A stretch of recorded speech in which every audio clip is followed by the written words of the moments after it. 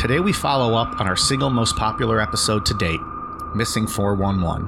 In part 2, we'll revisit with missing persons researcher David Paulides, discuss what he's been working on, and the pushback he receives when requesting files on missing individuals. We'll also look at some missing person cases and discuss feral people, wild men, and the alien abductions believed to be associated with many of these bizarre disappearances. I'm Mike. I'm Ian. And I'm Dave. If you're a hardcore outdoorsman and camping enthusiast like Mike and Ian, stick around for this cautionary tale before you and your tent head for the great outdoors this holiday weekend. This is Necronomipod.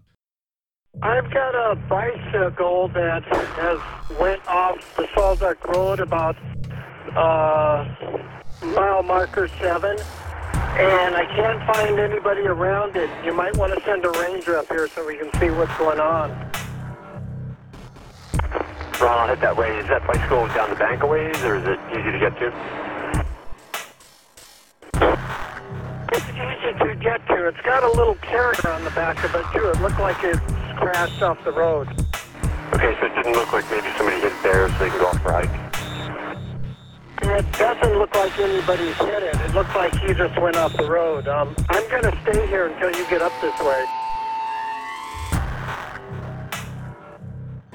I'll tell you guys one thing. Now that I'm no longer in the narrator's chair, it means one thing. Whiskey, beer, tequila, more beer, more vodka, more whiskey, and more beer. It's back to no rules for me. Yeah. I don't have to behave. You And took it easy. You toned it down a bit last week. well, you have to. You don't have time to drink that much when you're talking so much. Don't you get parched, though? You get very drink parched. more, you would think. Well, anytime you guys would interrupt, that'd be like my cue to, boom, throw some back. Ian, how did you enjoy your vacation? It's over. You look well refreshed, and It was pretty good. yeah. I spent all of it working on that bonus episode last week. Which Love has won, Ian. that's Love what has it was. won. I was like, what did we do last week? Love has won. Yeah, I know on that bonus episode I said I would have updates for people. I don't know if that's going to happen now. Tried to watch the stream this week every morning. Not good. No. It's not great. It's not very interesting anymore. Well, give it time. It's still fresh. We'll get some updates once somebody new takes over or whatever. I think this thing's going to die on the vine right here in front of your eyes. Yeah, I'm kind of sick of watching these stereotypical yoga white girls drink big Starbucks drinks and talk about how Saturn is in retrograde. I'm about over it. So there might not be any more updates coming from me. 3.5 seconds for me to be over. Yeah. Yeah, I watch about 10 minutes. I'm like, all right, I'm done. First time I heard like the ice clink in their glass, like in one of those big, coffee cups. I'm like, no, thank you. Yeah. The only ice I like to hear on this show or in general is Dave's whiskey cup. Okay. Get your little on the rocks going. Not tonight, though. It's beer tonight. No, not tonight. Back at that kegerator. Be hitting it hard. The old tonight. standard. The standard. Ian's back in the narrator chair. Things are back to normal, and I'm ready to go. Before we get started, Mike, I've been saving this for a few days, if you will. I believe on last week's show, I predicted the Oilers would go down in 5 games in the first round, and they even bested were my wrong. suggestion. They went down 4-0 in 4 games. How you feeling about that? They got what they deserved. What can you say? 4 games. 3 of them went to overtime. They lost all 3. Damn. Weren't they really good? Or like one of the better teams? They, yeah, I think they were like the 10th best team in the league. So like not great, but okay. the team that they were playing, because the way the NHL had it set up this year is you only played like your own division. And so they created an all Canadian division for the Canadian teams. Cause of course Canada was like, yeah, we're not fucking going to the United States. There's a pandemic there. We see how they handle that. So I ain't getting no vaccine. yeah. So Is it fuck your grandma? Fuck your grandma. Natural selection, bitch. That's exactly why the Canadian teams were like, yeah, we'll just play each other. And so Edmonton played Winnipeg 9 times this season, and they beat them 7 out of those 9 games, and then proceeded to lose 4 straight. DM me for my hockey picks in round 2. Yeah. Well, $25 a pick. off by 1 game. Not bad. But it was still an okay week for me because on Sunday, the reigning defending NASCAR Cup Series champion Chase Elliott scored his first win of 2021. How about that? Nice. So that helped. Because on Sunday, I think Edmonton lost game 3 that night after giving up it. They were up 4-1 with 8 minutes to go in the game. Wow. And then they lost in overtime. Well, this week is... as soon as they the Jets tied it and the regulation ended, I was like, fuck this. I'm going to take a shower. I know exactly how this ends. And I was right. This weekend's big for you, right? NASCAR? Just auto racing in general. Just in general. Big Formula One race Sunday morning, then the Indianapolis 500. Fat. The Indy 500 Sunday afternoon, and then the NASCAR 600-mile race, which is entirely too long, but it's their longest race of the year, is Sunday night. So literally there's racing on from like 7 a.m. until 11 o'clock at night. You're going to be worn out Monday from all that hard work you're going to do. It's a lot of beer drinking from now until Sunday. Let me tell you. We got 3 straight nights for here because we're recording tomorrow, and we have a neighborhood reunion on Friday. We haven't done that in over a year. Right. Saturday, we'll see. Maybe I'll hydrate, drink some body armors and some ice water. On Sunday, back at it. So that's what I got going on in my sports life. What do you guys got going on? Nothing. Yeah, nothing I can think of. Probably do some barbecue. Yeah. There you go. Hey, perfect weekend. Smoke for some it. stuff. Meat, I mean. Smoke some meat. Yeah. Smoke it just like the Browns smoked the Steelers in the playoffs last year. What? Just random Steeler hate for no reason. It's always appropriate. The Penguins play tonight. You know, if you're a Pittsburgh Penguins fan, they're down 3-2. They face elimination tonight. Really? Dave, what's your official prediction? New York Islanders are up 3-2 in the series. I believe the game already started, so people. Oh, Islanders all the way. Yeah? Yeah. Not rooting for Pittsburgh team. I was checking the score. Dave, congratulations. Islanders won 5-3. Ian, I'm sorry. The Pittsburgh Penguins have been eliminated from the playoffs. I called it. If you got money on that, you owe me $25 for my pick. So, all right. Well, go see, go talk to Dave if you want to place some bets on the NHL. At least that's where he's an expert. I'll give you the Freaky Friday tip of the day. Win 2 times, double your money back. Give me $25 and I'll give you the pick. See, maybe this is an idea for a $15 tier on Patreon. Sports Bet Talk with Dave. He'll give you the lines. He'll tell you his thoughts on each thing. Oh, yeah. All right. You'll win big every time. So I think we talked about this on our cool down show on Patreon. Missing when we gave everyone, you know, if you are a patron, you get to hear kind of an overview of what our schedule is going to be for the coming month. Missing 411, I believe, is still our most downloaded episode to date. And it is the episode where people, like new listeners to this day, will message us and say, I was searching for a Missing 411 show and I found you guys. It's the episode where people find us, it seems like. And Skinwalker Ranch is probably number 2. It's actually either trending now or was trending last week on the Talk Tick, as you call it. The Talk Tick? Why? Yeah. I have no idea. Just randomly. Maybe somebody posted something from ChatSnap. Angie was helping me look up some of the Wild Men stuff, and it was like viral on there. Wow. Perfect timing. I guess so, yeah. I guess we got to get on TikTok. We better learn some dances or something. Isn't that what people do up there? Our name's been taken. Yeah, That's remember? true. Yeah. Well, we'll get something Cool Down Media or something. There you go. Now someone just stole that. We won't be on TalkTech. So anyways, yeah, this is a pretty popular episode. It's almost 2 years old at this point, I think. Yeah, It's July of 2019, so early on. Which I think is good because enough times passed, we have more shit to talk about. Yeah. People go missing every day, Dave. Lots of It's a people. sad gone. fact of life in America. Well, this is why you don't go camping. Stay indoors. Or at least go in like an RV or a camper Clamping. or something. Go clamping. Yeah. Glamping. Clamping. You're saying with a G. Gee, glamping. Yeah. Okay. I think this microphone's popping and it's making it sound like a C. Like when he said Arida last week. Arida potatoes. It's Orida. It's an Ohio accent. Fuck off. It's more like a Boston, isn't it? I don't know. Anyways. Okay. Ian, what do we got? So tonight, like you said, we're going to be talking about Missing 411. On top of it being one of the biggest subjects we've covered, or most popular, it's one of the creepiest that we've done. And I think it's one that we all agreed on, that something strange is going on, that it's just not as simple as somebody getting attacked by an animal or something. Definitely not. There's a lot of very odd circumstantial, whatever occurrences that add up to something not being right. It is really weird, yeah. If we remember from the first episode, the U.S. National Park Service doesn't keep a database of how many people have gone missing in national parks because they say it would cost millions and millions of dollars to set that up. They're like, fuck it, too many. We can't keep track of that. You keep track of it. What they do keep a record on is search and rescue efforts yearly. So we did our first episode, like you said, Dave, back in July of 2019. Since then, there have been about 7,000 search and rescue efforts made in national parks. It's not clear on what the outcome of those efforts were, but David Paulides estimates from his research that 1,600 people would fit into the missing 411 category. So in theory, that would mean since our last episode, about 3,200 people have gone missing in national parks under strange circumstances. It's amazing. It's fucking scary. That's why I stay home. Yeah. Yeah, I get it. I don't think that's the only reason, but yeah, I get it. I don't need to go in the woods. There's no need. There's bugs. There's animals. It's dirt. Ugh. None of those are great. No.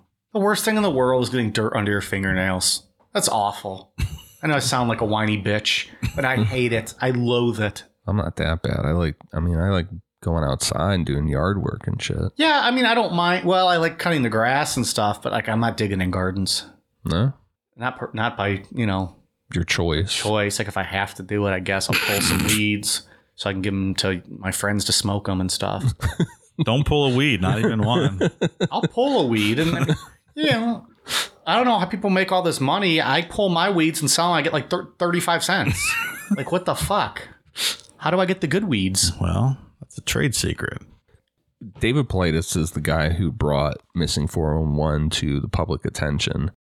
He runs the website CANAM Missing, which is dedicated to his research on this subject.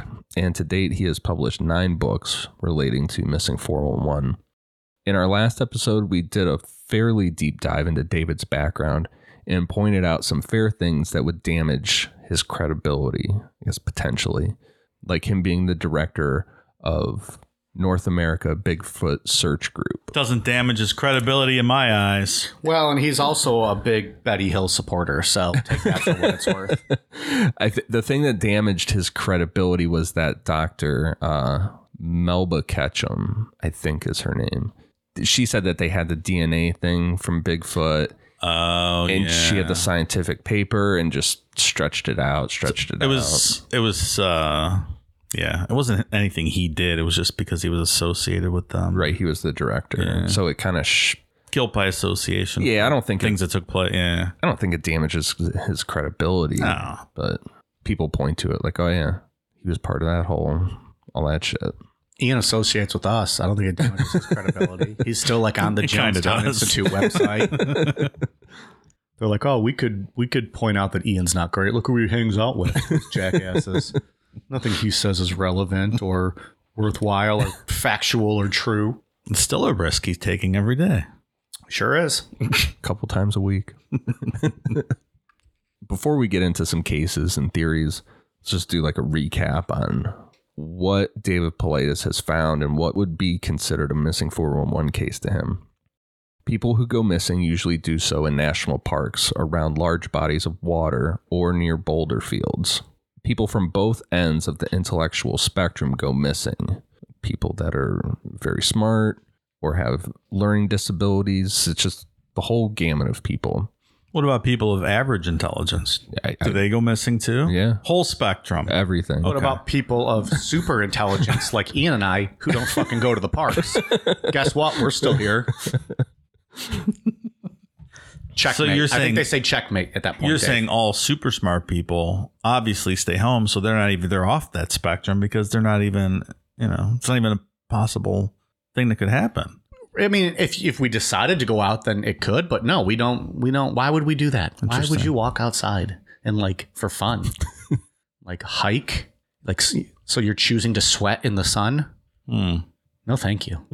No, thank you. I'm good. Yeah. People from both ends of the physical spectrum go missing. Physically disabled, they can't walk long distances, and people that are super active and are very familiar with the outdoors. So again, everyone. Hey, this is his criteria. I didn't write this. Come on, David. You can get a little better than this. If the missing People that consume oxygen go missing in national parks. People that have been known to have a heartbeat go missing in national park. Interesting. if the person is found alive, they usually have memory loss about the entire event. That's what kind of makes me question the feral people sometimes. I don't know how that plays in. Like if feral people grabbed you, Yeah. why would you have memory loss? What if feral people are actually more intelligent than us? Like they know how to hypnotize people, Like, erase your memory kind of thing. Yeah, maybe so. Like, what if? Just because they're in the backwoods doesn't mean that they don't have underground layers or something. Maybe they got one of those little Men in Black pens. Boom. If the person is found dead, the cause of death is almost never determined, often seeming as though they died without a cause at all. Medical examiners usually list that they died from exposure if they don't have a better answer to give. I guess to be fair, though, if you get lost in the woods and you're out there for any amount of time before they find you, there's probably not much left of you, which makes it hard to determine cause of death, right? Also true. Once those animals get to you. Yeah, there's a lot of these stories. People are it's skeletal remains. Yeah, so if exactly. if you don't have like trauma to your skull or something, Right. I also wonder how much do you think plays into account maybe trauma, maybe shock of like if you get lost and then being in such a dense forest, you just lose track of time. And maybe that's why there's some of these cases where like they quote lose time. You don't know what time of day it is necessarily. You don't know how many days you've been gone. Your body's in shock. You're confused. You're scared. You're just trying to survive. Maybe that's a part of it too. Yeah, Like you just get yourself confused and you lose track of how many days it's been or what time it is. Right. the not remembering thing seems to be a lot with the kids that turn up alive. Which Like, could they'll maybe say even like make they more don't remember sense, any like- of it. That makes sense. Yeah. Like that's really traumatic when you're little. I mean, your brain blocks things like that out. Right. So that Maybe that then goes it along feels with like that. a week and it's been an hour. Or maybe it's been an hour, but it felt like a week. Yeah. You know. So the people missing, whether it's alive in some cases or dead, are found in areas that seem difficult, if not impossible, to reach by foot or in the time that has passed. For example, a child being found 12 miles away in just a few hours. A common example is kids as young as 2 and 3 going missing and being found in high elevations, such as mountains 2,000 feet in the air. Sometimes the kids have their clothes on backwards or inside out, and their parents claim that they can't even dress themselves yet. Missing 411 will make you jump. Feral people make you jump. We said they have their clothes on backwards. It all adds. What the fuck did you say last week? Oh, you know why Alexander Graham Bell called it a telephone? Because it had a nice ring to it. That's right. Jesus Christ. You're just mad you didn't think of the crisscross joke, motherfucker. Yeah, that's it. Dave, I was barely alive when Criss Cross was around. My mind doesn't go there. I was like 4, maybe. When was that? I don't know. Early 90s? I hear backwards clothes. I think of crisscross. Come on. Okay. They had like the backwards, like overalls, right? Weren't they in the one? Was it overalls? I think it was overalls. Ian, we don't one know. of the We were things. three. We were 3. We probably had on backwards overalls because we couldn't dress ourselves at that time. Or Oshkosh Oshkosh Bagosh. Gosh, yeah, the little gimmick overalls. Yeah. Okay. I think they might have did costume changes in that video. They were wearing a bunch of different things back then. Does that sound right? It's been a long time. As Mike alluded to, it was a long time ago. Haven't seen it in quite some time. I wanted to make the joke last week, but I was too focused on my shit about to ask Dave what it was like seeing Garfield's body in the Capitol Rotunda when it lay there. If it was emotional or if you could give us your insights. It's very mean and hurtful. And not possible. Not possible. Not possible, Mike. Not You missed it not by about possible. a decade. Missing people are found in an area that has been searched by search and rescue teams numerous times over a period of days, usually a week or sometimes longer. And sometimes they're found on a trail where the search and rescue teams would use to get into the area. It's like almost like they were placed there. It's very strange when you read some of those cases and people are like, we walked past here numerous times. Like there's no way we would have missed the person. Which then that kind of almost lends itself to be like feral people. And bringing them back and like knowing where everyone is and then putting it in the right spot. Like that's... Yep. A lot of cases involve people who go missing for a week, but only died a day or two prior to being found, which raises the question of where were they during the time that they were missing, as well as what happened to them. That there is terrifying. Yeah. I mean, I think wrong turn type stuff right there. Feral people. Yeah. I meant to ask this, or not meant. If you get onto this later, then just let me know and we'll hold off. But did they ever find any of these bodies with any type or signs of sexual abuse or sexual assault? Not that I know of. Well, actually, David Paulides doesn't. If there's like a clear cut crime, he doesn't even look at it. Gotcha. Like if the person has mental illness, like sense. A history of mental illness, he doesn't consider it. Okay. Any like suicidal. I forgot about that, so that makes sense. Yeah. Because it skews the research. Right. For what he's doing, yeah. Yeah. We talked about people being found at high altitudes or in like really tough terrain. A lot of times people's shoes go missing, either just one or both of them. But then their socks or the soles of their feet don't have any dirt on them or anything. Maybe it's like the last thing they take. They dump your body, then they take your Yeezys. Feral people walking around with like no clothes, but just Yeezys on. The search and rescue dogs are a lot of times unable to pick up a scent, or if they do, they start walking just like a few feet and then they start acting odd, do a circle and sit down, which is not a common behavior for those type of dogs. Yeah, that's pretty strange. That they just stop. Yeah. Very unusual. A lot of times investigators don't find any tracks, and if they do, they stop all of a sudden and lead nowhere, just like the person vanished into thin air. So that's kind of a recap on missing 411 and kind of what goes into all this stuff. The first case is Stacey Arras. I think we're going to get into a couple cases now. Yeah. Is that next step? The first one is a girl named Stacey Arras. On July 25th, 1981, 14-year-old Stacey Arras went on a trip to Yosemite National Park in California for horseback riding, specifically a part of the park called Sunrise Meadows. She was with a group that consisted of her father and 6 other family members or family friends. The group traveled up to an area of cabins known as the Sunrise Sierra Camp that's about 9,400 feet above sea level. Once the group got to the cabin, their plan was to stay the night and rest up for horseback riding the following day. Stacey changed her clothes and decided that she was going to go for a walk on a nearby trail to take some pictures of a lake that was on this trail. Stacey asked her father if he wanted to go with her, and he said no, he was just going to rest. And there wasn't anything, like he didn't think of anything to worry about because there were other people around, plus the members of their group. Like this was, I guess, like peak time for this area. So there was a lot of people. People everywhere. Yeah, like the cabins were all occupied. Stacey started to walk toward the trail when about 100 feet from the cabin, family friend Gerald Stewart was sitting on a boulder. Reporting on Gerald's age varies. Some sources say that he was 70 at the time and some say 77. But either way, he was in his 70s. She stopped to talk to him and take some pictures around where he was sitting.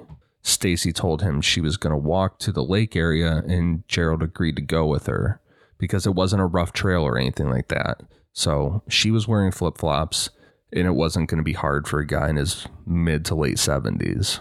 70s is the new 50s, right? Yeah. Well, I do feel like in your 70s, it might be a little bit difficult to get hard. But that's why there's always Blue Chew, not official sponsor of Necronomicon. And never will be. Even though we do pretty much do the work for them with advertising. You know, Facebook listens to what you do, right? Like what you do on your phone. So when people listen to us in the car, they start getting Blue Chew ads on their Facebook accounts and stuff. I've seen some screenshots of that. And yet we've seen not a fucking dime from them. Nope. Look, they want male listeners, and the majority of our audience is female. But I still argue that if you can get the female convinced, then she's going to go home and buy homie some Blue Chew. And drop it in his beer. Right. Or just say, hey, you do well, but why not do better? Be best. I was just listening to a shoot interview with this is way off topic, wrestling manager Teddy Long. Mm-hmm. You know Teddy Long? Nope. He was like a manager for a while. He was a referee. He used to manage Ron Simmons when he was with Doom. I'm the Doom tag team. So he was their manager back then. And he used to sell Blue Chew to the wrestlers because he had a prescription. He would sell it to them. And they asked him, like, well, why were you taking Blue Chew? Like, you were still young and vibrant. He goes, I didn't need it, but, you know, why just put unleaded in your car when you can put the high octane? Like, it's better performance. I was like, okay. The logic is undeniable. Motherfucker, touche. Why have a throbbing erection when you can have a thunderous erection? BlueChew.com. Good tagline. I just made that up. Maybe that's a shirt. We can't put Blue Chew on it though, unless they're actually going to fucking pay us.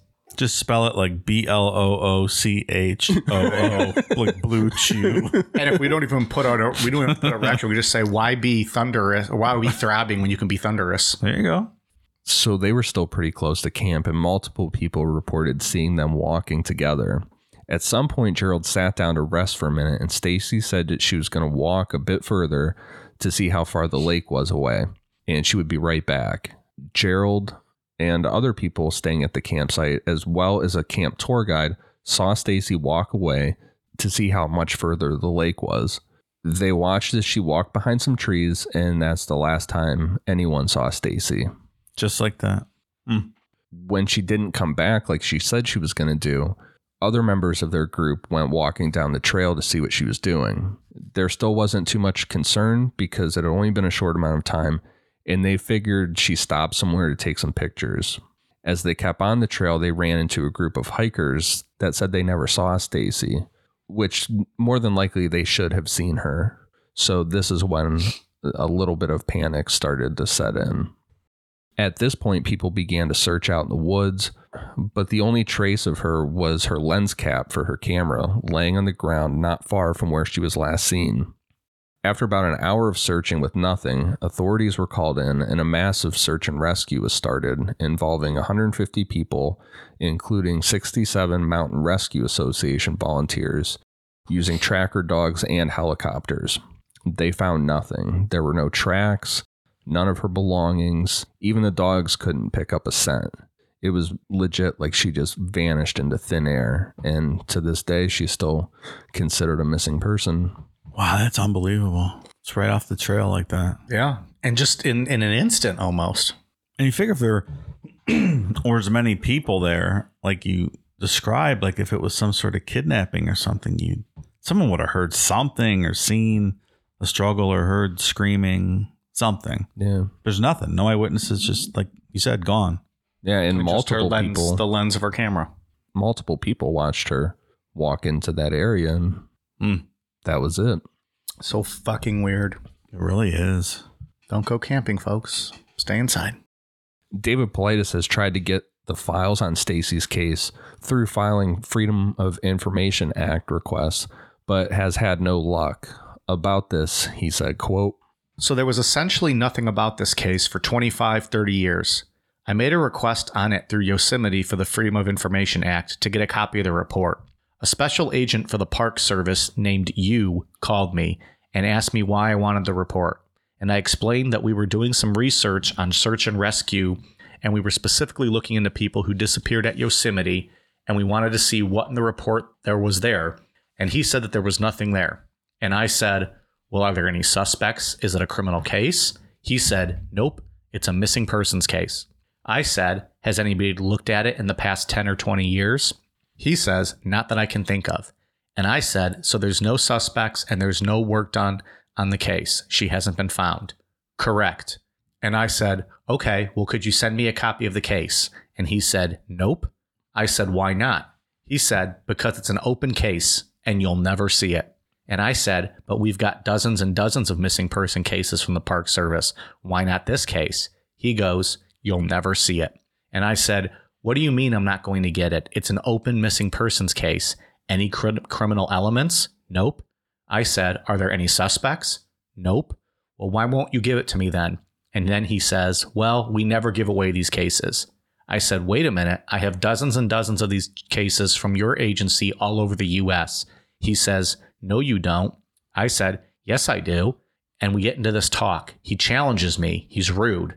He says right from the get-go, I'm never going to get this. And so far, he's right. And we got off the phone. I went to my local congressman, Ian Campbell. I appealed through him. His representative in Washington, D.C. went and met with the representative from the Department of the Interior. And I got an answer back saying they won't release the case. The family of Stacy got a hold of me. They publicly asked for the case. It was denied. They made an appeal through the Park Service so the family could read the case, and this has dragged on, I think, for 2 or 3 years, and they still haven't seen the case. So what happened to Stacy? Don't really know. But according to the Freedom of Information Act, and what the law is intended to do, is give us access to information that our government has. This isn't a criminal case. There are no suspects. There's no crime that is thought to have occurred. Nobody can explain to me or that family why we can't see this case. Well, that's not great. Pretty weird. And that's how it still sits to this day. They're just like, nope, no, you're not getting that. And unless you're, like the AP or the Washington Post and you have legal counsel in deep pockets where you can take them to court, the government with the FOIA stuff, like they don't have any reason to give it to you because they know that you're not going to do anything about it. If you know, you might even notice if they take them to court, what's the percentage of them actually getting it still? Like, does it just go on and on and on? And I don't know. They're beaten in the submission, or are there people? I mean, I guess they're probably getting it at some point. I mean, you hear stuff being released all the time because the AP or whoever sued them, and that's the only way they were able to get it. But he's still like, this Politis guy's no ham and egger. Like, I'm sure they know who he is. He's got dozens, and he said dozens and dozens of cases. Why this one? Why not? There's allegedly no suspects, no crime's been committed, yet he's not getting this one that's 30 years old and, quote, still open. What's interesting about David Politis with this kind of stuff is he doesn't like blame the government or say that there's like some grand conspiracy. He just points out. He just wants to know when these things happen. He just points it out. That's what I like about him as a researcher is he doesn't jump to any conclusions or give his opinion on it. He just puts it all together. Wasn't he an officer way back when? Yeah, he was. He started as a cop? Well, if you can go back and listen to Missing 411 Part 1 back in the archives. He was part of multiple things. Like he was part of SWAT team, all kind of different He's the stuff. stash dude, right? Yeah. Oh, yeah. Badass looking dude. We might have to post a photo of him again just for that stash. Yeah, he was involved in all different branches of law enforcement. Yeah, I thought so. The worst part of the story is that how bad does her father feel that he just went and took a nap instead of going with her?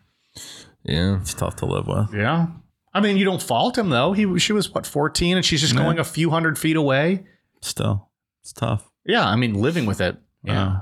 You just don't think anything's going to happen. Yeah, of course not. Just, hey, go walk. I'm going to go walk by the lake. All right. Then boom, you never saw again or seen again. Terrifying. We'll be right back. Is there something interfering with your happiness? Something keeping you from achieving your 2020 goals? Let's face it, these are certainly trying times. From being cooped up inside your home to wondering how you're going to pay next month's bills, we're all experiencing some form of stress or strain on our mental health. And for that, BetterHelp is here for us. BetterHelp is an online mental health provider that will assess your needs and match you up with your own licensed professional therapist. The best part? No waiting rooms. That's a pretty big deal if you're as impatient as I am. BetterHelp is a safe and private online environment that will have you communicating with a counselor within the first 24 hours. And once you've begun, you can send your counselor a message at any time, always getting a helpful response in a timely manner. You even have the ability to schedule weekly video or phone sessions, all from the comfort of your very own couch. BetterHelp is available worldwide and has a broad range of expertise available, including licensed professional counselors who specialize in depression, stress, anxiety, relationships, sleeping, trauma, anger, family conflict, LGBT matters, grief, and self-esteem. In fact, so many people have been using BetterHelp that they're currently recruiting additional counselors in all 50 states. Not happy with your counselor? No worries. BetterHelp is committed to facilitating great therapeutic matches and makes it easy and free to change counselors if needed. Remember, everything you share with your BetterHelp counselor is completely confidential. And while it's not a crisis line, it is a convenient, professional, and affordable way to seek the help you deserve. Financial aid is even offered to those who qualify. Want to hear how BetterHelp assisted people just like you? Check out the testimonials posted daily on their site. Look, we here at Necronomipod want you to start living a happier life. So, as a listener, you'll get 10% off your first month by visiting betterhelp.com/necro. Join over 1 million people already taking charge of their mental health. Again, that's BetterHelp, betterhelp.com/necro. Wyndham Hotels and Resorts makes travel possible for all. Whether it's the long haulers looking for a great cup of coffee, a roomier rest for the on-a-whim road trippers, or a place to make summer memories with the whole family. No matter who you are, where you're going, or why, with 24 trusted brands to choose from like La Quinta, Days Inn, and Super 8, your Wyndham is waiting. Get the lowest price at WyndhamHotels.com. Restrictions apply. Visit website for more details. Hey, it's Kaylee Cuoco for Priceline. Ready to go to your happy place for a happy price? Well, why didn't you say so? Just download the Priceline app right now and save up to 60% on hotels. So whether it's Cousin Kevin's Kazoo Concert in Kansas City, go Kevin, or Becky's Bachelorette Bash in Bermuda, you never have to miss a trip ever again. So download the Priceline app today. Your savings are waiting.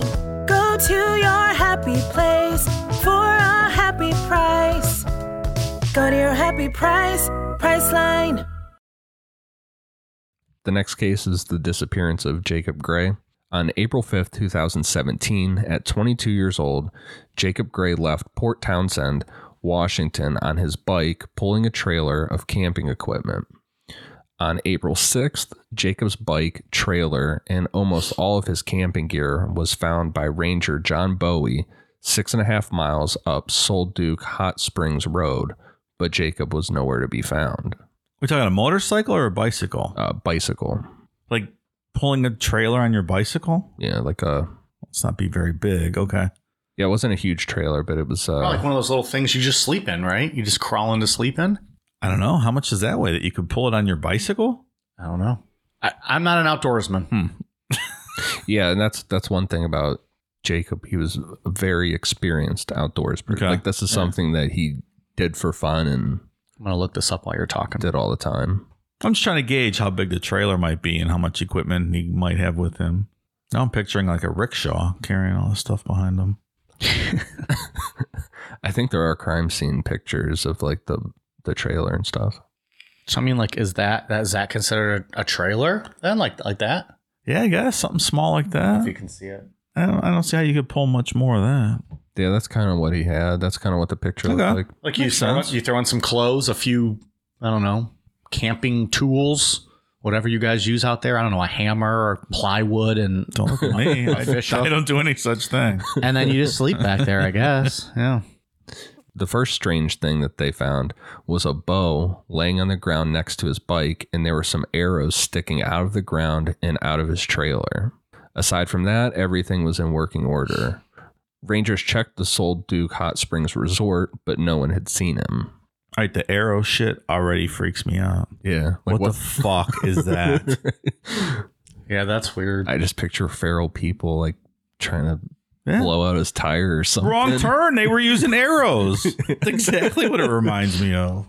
On April 7th, Rangers found a list of phone numbers among Jacob's possessions, and they started reaching out to everyone on that list. Once they got a hold of his sister, Mallory, Rangers confirmed that what was missing out of his trailer was a water filter and a backpack that held a water container. Like, that's all that his sister knew of, that he had on him for sure. This was a lead that the Rangers were already thinking about, that Jacob walked to the hot springs and potentially fell in. And that part of the water would have largely been frozen at the time, so he slipped in and couldn't get back out. From what I read with how the Rangers were thinking, it's not the first time it would have happened and probably not the last. All right, makes sense. The following day, the sheriff's office sent out 30 people and tracking dogs, but found nothing. On April 12th, trackers from Olympic Mountain Rescue were sent in to search. They found evidence that someone had changed out of hiking boots to running shoes, walked along the river, and fell in, leaving a skid mark on the moss-covered rocks. So this kind of sealed it for them. Like, all right, he fell in. Teams of dogs began searching on April 13th. 2 cadaver dogs hit on a log jam, which could have meant a corpse was trapped underneath.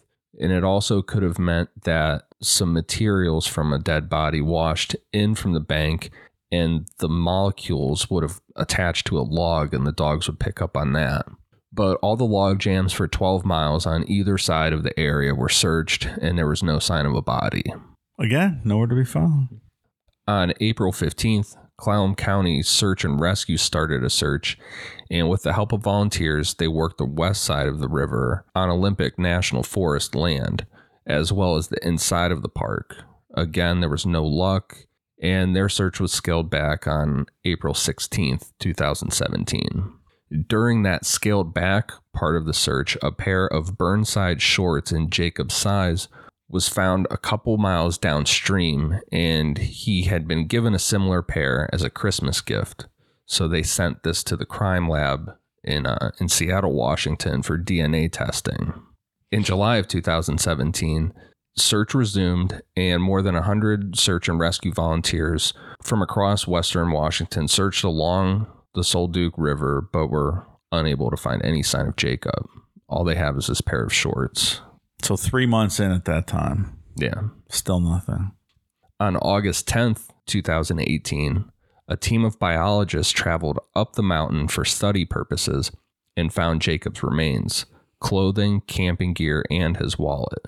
He was found close to a ridge above Hoh Lake, which was 5,300 feet above sea level and about 15 miles upward from where his bike and trailer were found. So safe to assume the original searchers never made it that far up to look for him? No. And obviously he did not fall in the river. Yeah. So 16 months later. 15 miles away. 5,300 feet. Adding to the mystery was that his body wasn't found near a trail. At the time he went missing, it was very snowy, and climbing in that area poses a real threat of causing an avalanche.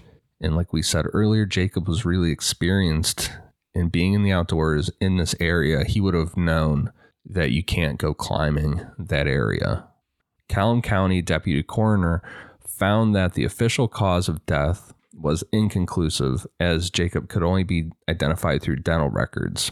He had a cigarette lighter and insulated clothing and plenty of food with him at the scene where his body was found, but the authorities believe that it's likely he died from hypothermia because there were no signs of trauma or anything like that. Maybe he just, is 15 miles a long way to hike for an experienced hiker like that? But in the snow and I don't know, out of his boots and running shoes. Yeah, that's a weird part of the story. And also why? But maybe the running shoes was a mistake. They also thought he fell in the river and he was nowhere near there. Maybe that was something else. Right. Maybe he just planned to go up the mountain. He brought enough to camp for the night and he was going to come back and something happened. But I thought he changed into his running shoes.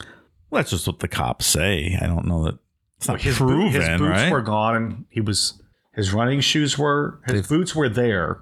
Yeah, they said they found evidence of someone changed out of boots for running shoes. I don't know if they were determining that based off the footprints in the area. Yeah, not finding the actual boots, maybe. That's a good question, though. Well, it'd be weird, too, if you found those prints. Why then just stop and change into running shoes? I don't know. As an isolated incident, yeah, I feel like you can say, well, he made a mistake. He just went traveling. But then you look at how many thousands of cases there are of this happening. It's the patterns, right? It's just, there's something going on. Well, this whole thing is just full of those weird questions. Like, why was his bike parked where it was? It had no lock on it, in full view of traffic with the gear laid out. Like it was ransacked. Yeah. Like he just was in the middle of doing something with his trailer and just took off. Yeah, 15 miles up the mountain's a long way for someone to take him if they were robbing him or something like that. That's just not plausible. That's a bit far. What was the other story we did? Not Dyatlov.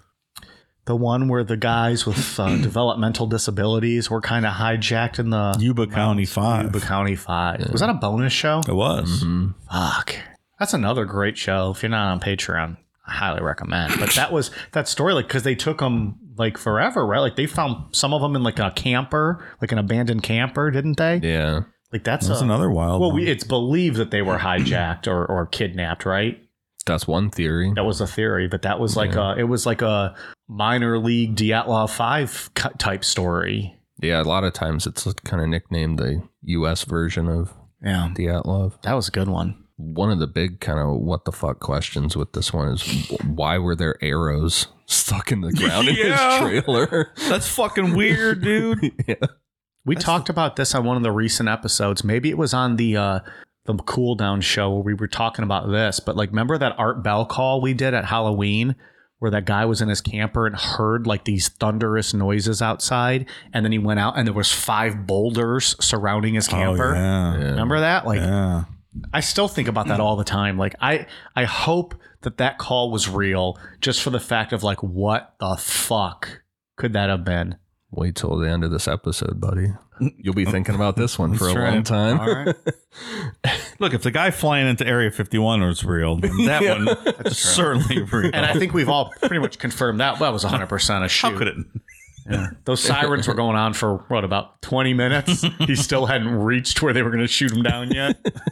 And then Art's just like, oh my, I think we've lost connection. I think you're making a miscalculation.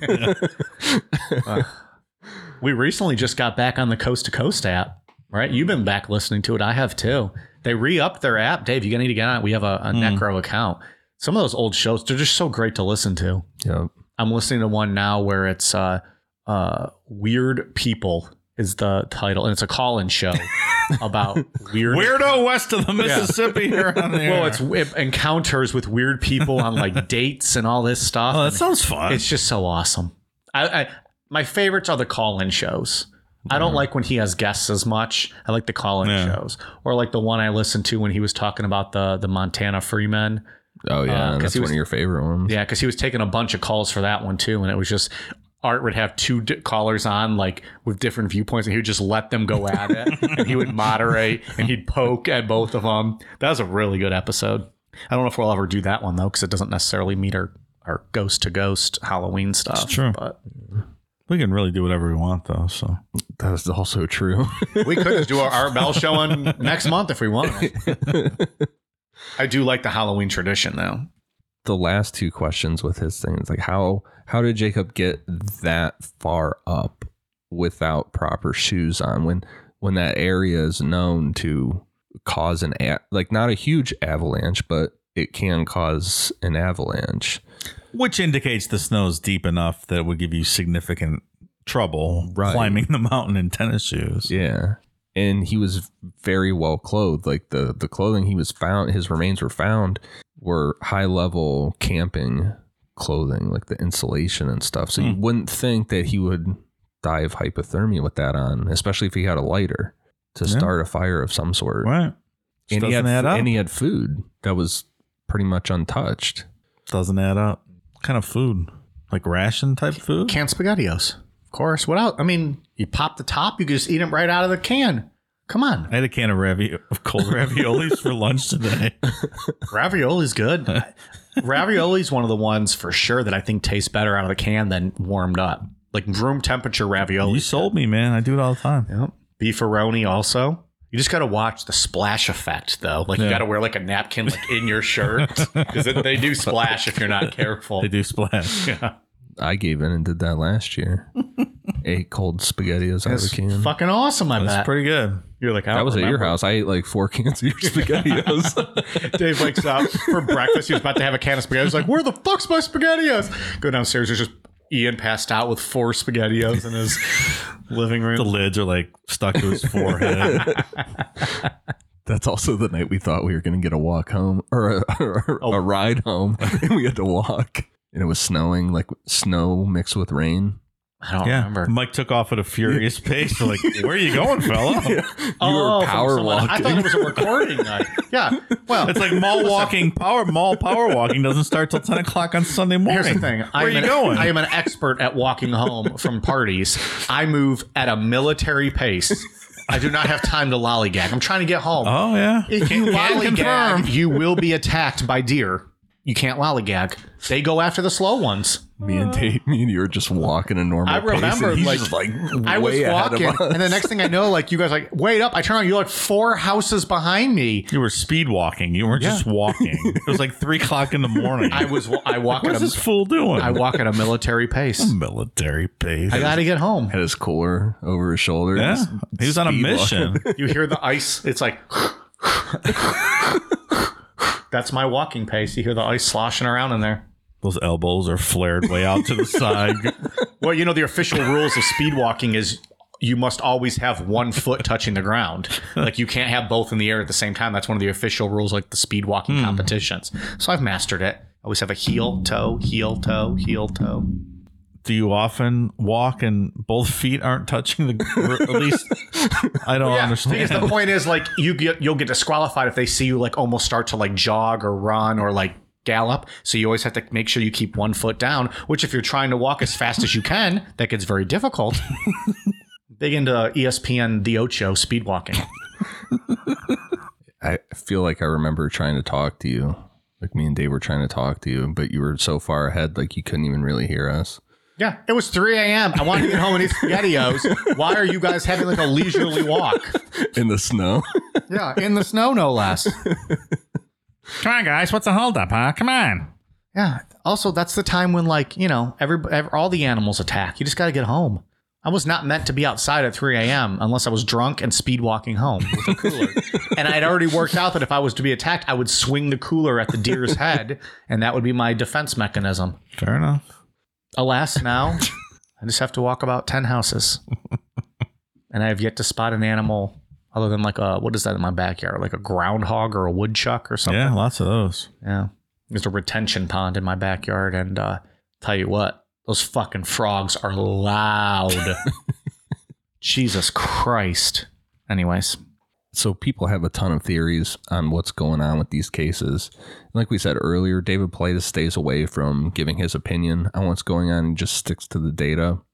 People have thrown out everything from interdimensional portals to things like Bigfoot or skinwalkers. There's also theories of foul play. Some people point to serial killers that have been known to operate in national forests, like Gary Hilton or David Carpenter. Those are very real threats, and I'm sure those two aren't the only ones that have ever done something like that in a forest. There's the theory of feral people or wild men that we're going to focus on later in the episode, but a very popular theory is alien abduction.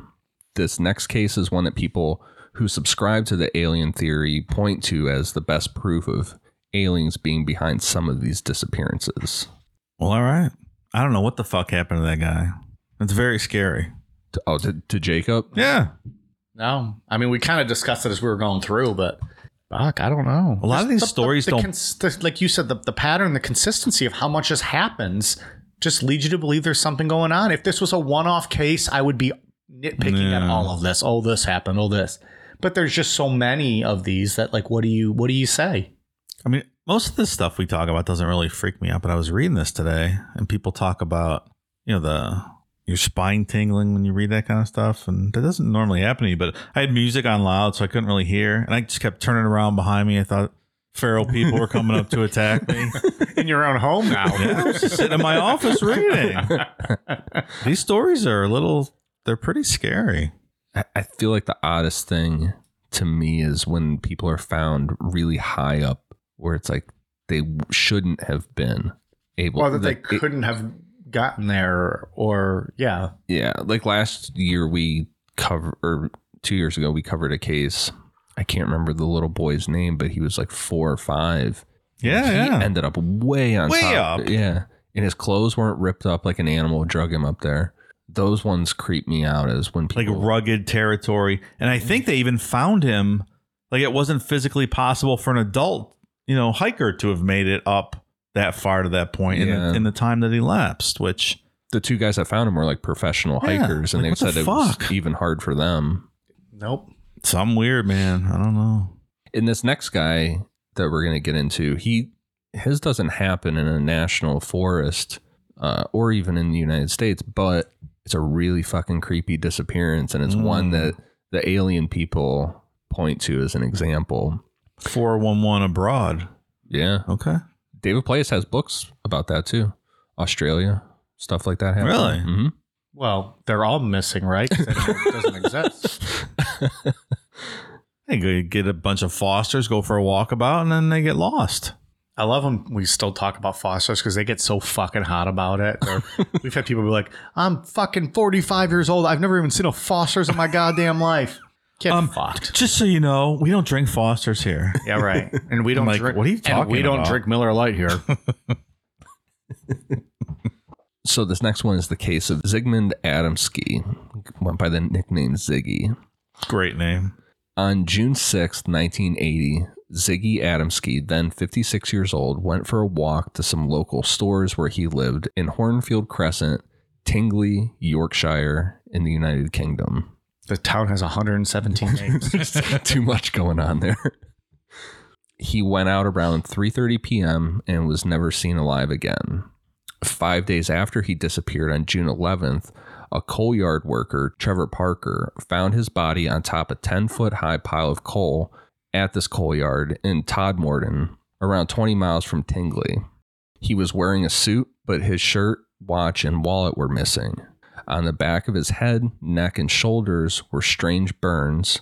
His clothes were said to be, quote, improperly fastened, and Ziggy's hair had also been cut in a, quote, roughly cut manner.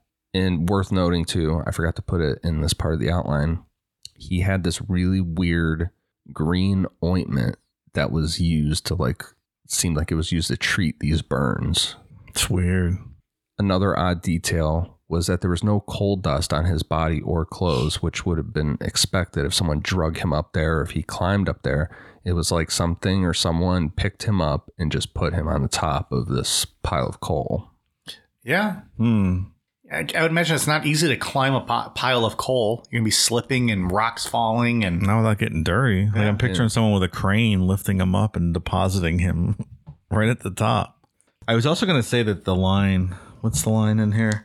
The improperly fastened clothes just has a Men in Black kind of ring to it. Like they were trying to put his clothes back on. They really didn't know how to do it. They don't know how to dress the guy. Yeah.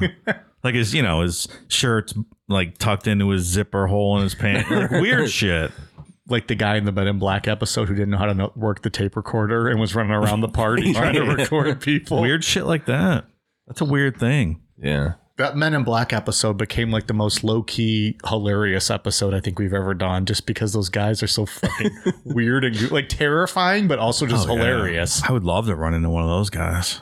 You see, like, I always think when Ian described it, like a just group of men in suits just running house to house in a neighborhood. And like you're just outside watching, like, what the fuck are these guys doing? Oh, the bit about them destroying the mail. The mailboxes. Yeah, they're just taking the mail. And you're just like, because like they look slightly off. They're not quite human like. Yeah. And they're just all like expressionless and wearing their suits. And you're like, what the fuck is happening? But that pops up in a lot of alien abduction or different things. They don't understand how to use really basic things. Like they don't get it. There's one specifically, an abduction one I want to do, where this woman had a blanket, like a special blanket that she always took around with her at hotels and stuff. And they couldn't figure out how to put it back on her once it was taken off. Like they were putting it around her neck and they just couldn't blanket? Blanket. Like they couldn't figure it out. Is there even a wrong way to put on a blanket? Like they were trying to tuck her in. They were like, it was basically like, we don't know how the fuck this thing works or what the purpose of this Complex is. They're like putting her like in a cocoon, like just tucking it under her like a fucking burrito. But yeah, that's that clothing thing. I agree. It's really weird. James Turnbull, the coroner, told the BBC in 2003 that this case was the biggest mystery of his career. One of the things he pointed out was that although Ziggy had been missing for 5 days, he only had 1 day's growth of beard. Turnbull said, quote, The question of where he was before he died and what led to his death just could not be answered. I know some grown men that couldn't grow a beard to save their life. I think their 5-day growth is equivalent to my 1-day growth. I don't know. I'm not sure what that proves. I don't know what the science is behind that. All right. Well, unless this guy was known to have good growth. That's true. Yeah. If they're coming at it from that and they actually had that knowledge, sure. Turnbull also brought up that strange green ointment, and it couldn't be identified by forensic scientists.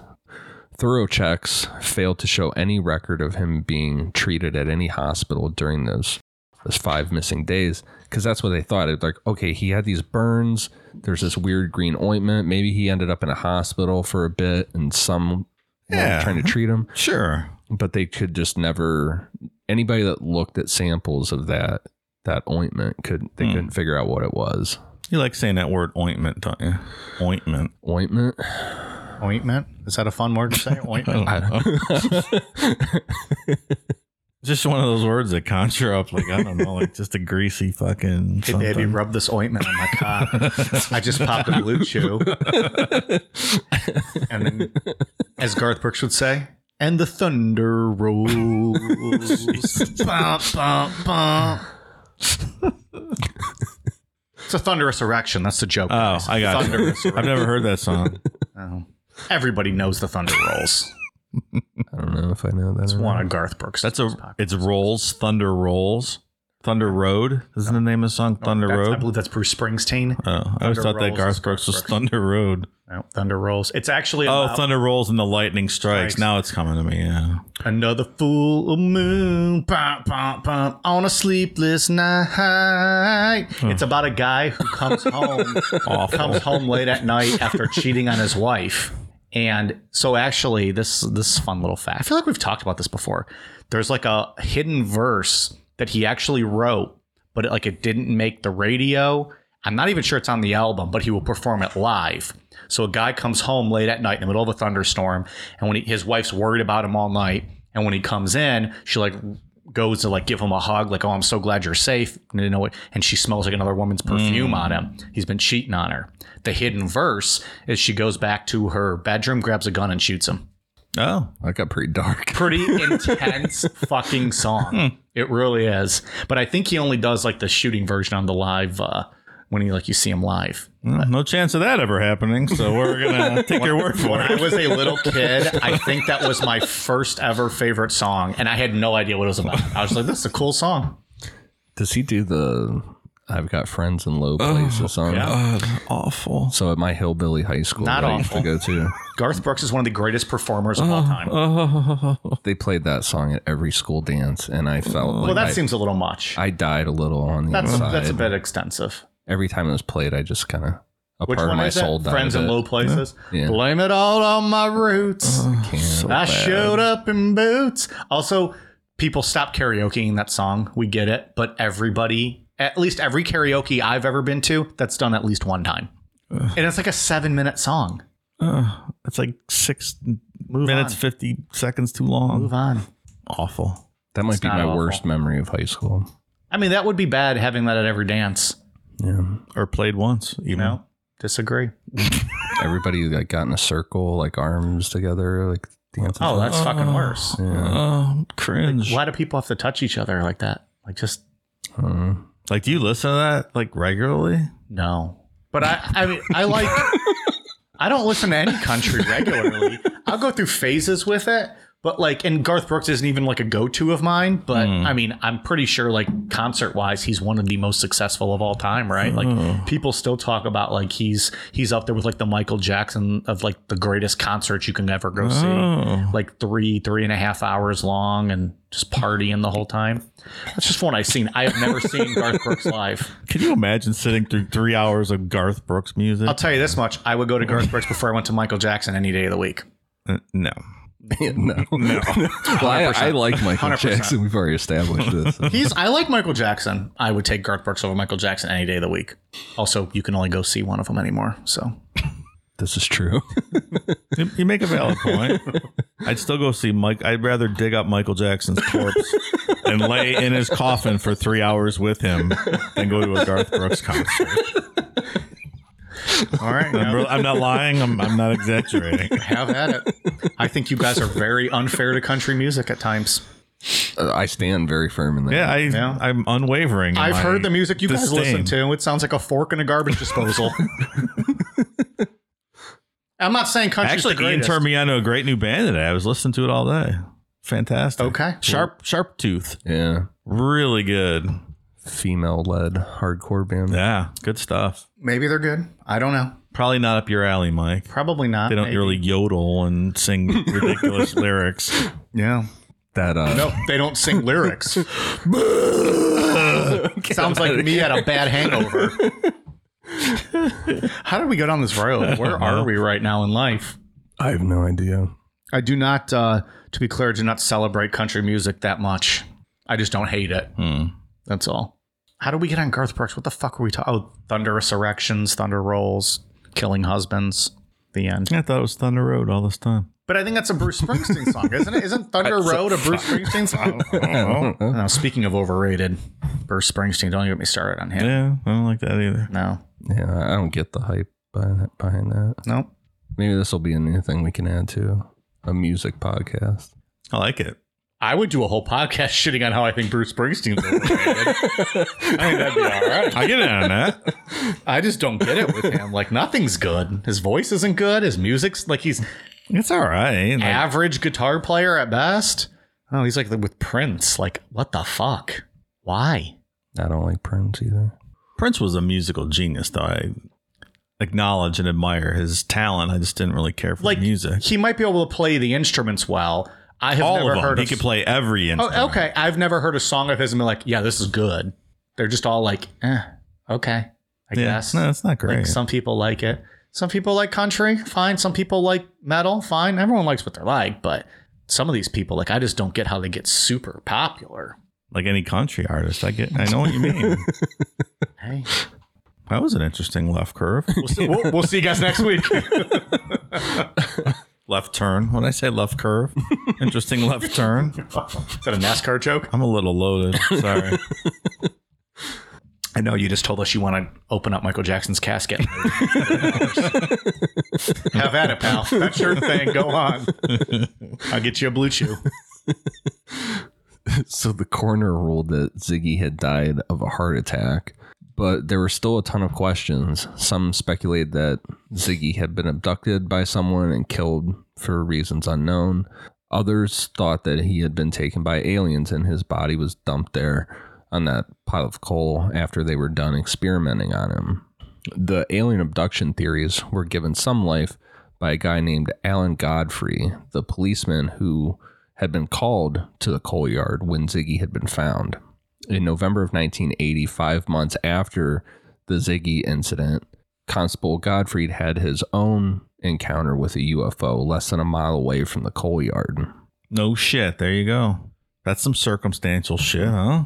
He was a very well-respected police officer and made a sketch of the UFO, and later under hypnosis told a story about being abducted by aliens on this UFO and given a physical examination by 2 non-human entities. That's code for anal probe. Yeah, getting the Barney Hill treatment. Probably. In early 2018, Godfrey, now at 70 years old, told the Yorkshire Examiner that the story he told under hypnosis was probably just a dream. He said, quote, "I never said I was abducted by aliens." But he believes that it is possible that Ziggy was taken by aliens. And he said, quote, "I'm open-minded. I can't rule it out." Godfrey definitely doesn't believe Ziggy was murdered, although he said that a senior police officer in 1980 believed that he had been killed and believes that he didn't die where he was found, but had been placed there, quote, "by someone or something." He went on to say, quote, "He was on top of the coal pile on his back with not a bit of coal on him. His eyes were wide open and he had burn marks. Why would he climb up a stack of coal? There was some ointment on the back of his neck. Samples were sent to Home Office Laboratory, which couldn't identify it." I mean, you'd be covered in coal dust. Yeah. If you climbed up. Covered. Right. Very odd. Very. Do you like saying ointment again? Godfrey went on to say that he would never forget the look on Ziggy's face. He said, quote, "Those eyes were staring up at me. I was looking down on him from a foot away. Those eyes sent a shudder down my spine. They were wide open. He had a look of someone who had seen something or someone that scared him to death." There would definitely be some stardust on Ziggy, right? If the spiders from Mars got him, sure. You think that's what happened? Speaking of good albums and good music. Oh, yeah. Now you're talking. Yeah. David Bowie, for all you that don't know. Love Bowie. I do love David Bowie. Neil Beecham, who in 1980 was a reporter on the Morley Observer, said, quote, "Mr. Adamski's mysterious disappearance 37 years ago has always troubled me and is a topic of conversation for the tight-knit community of Tingley even to this day."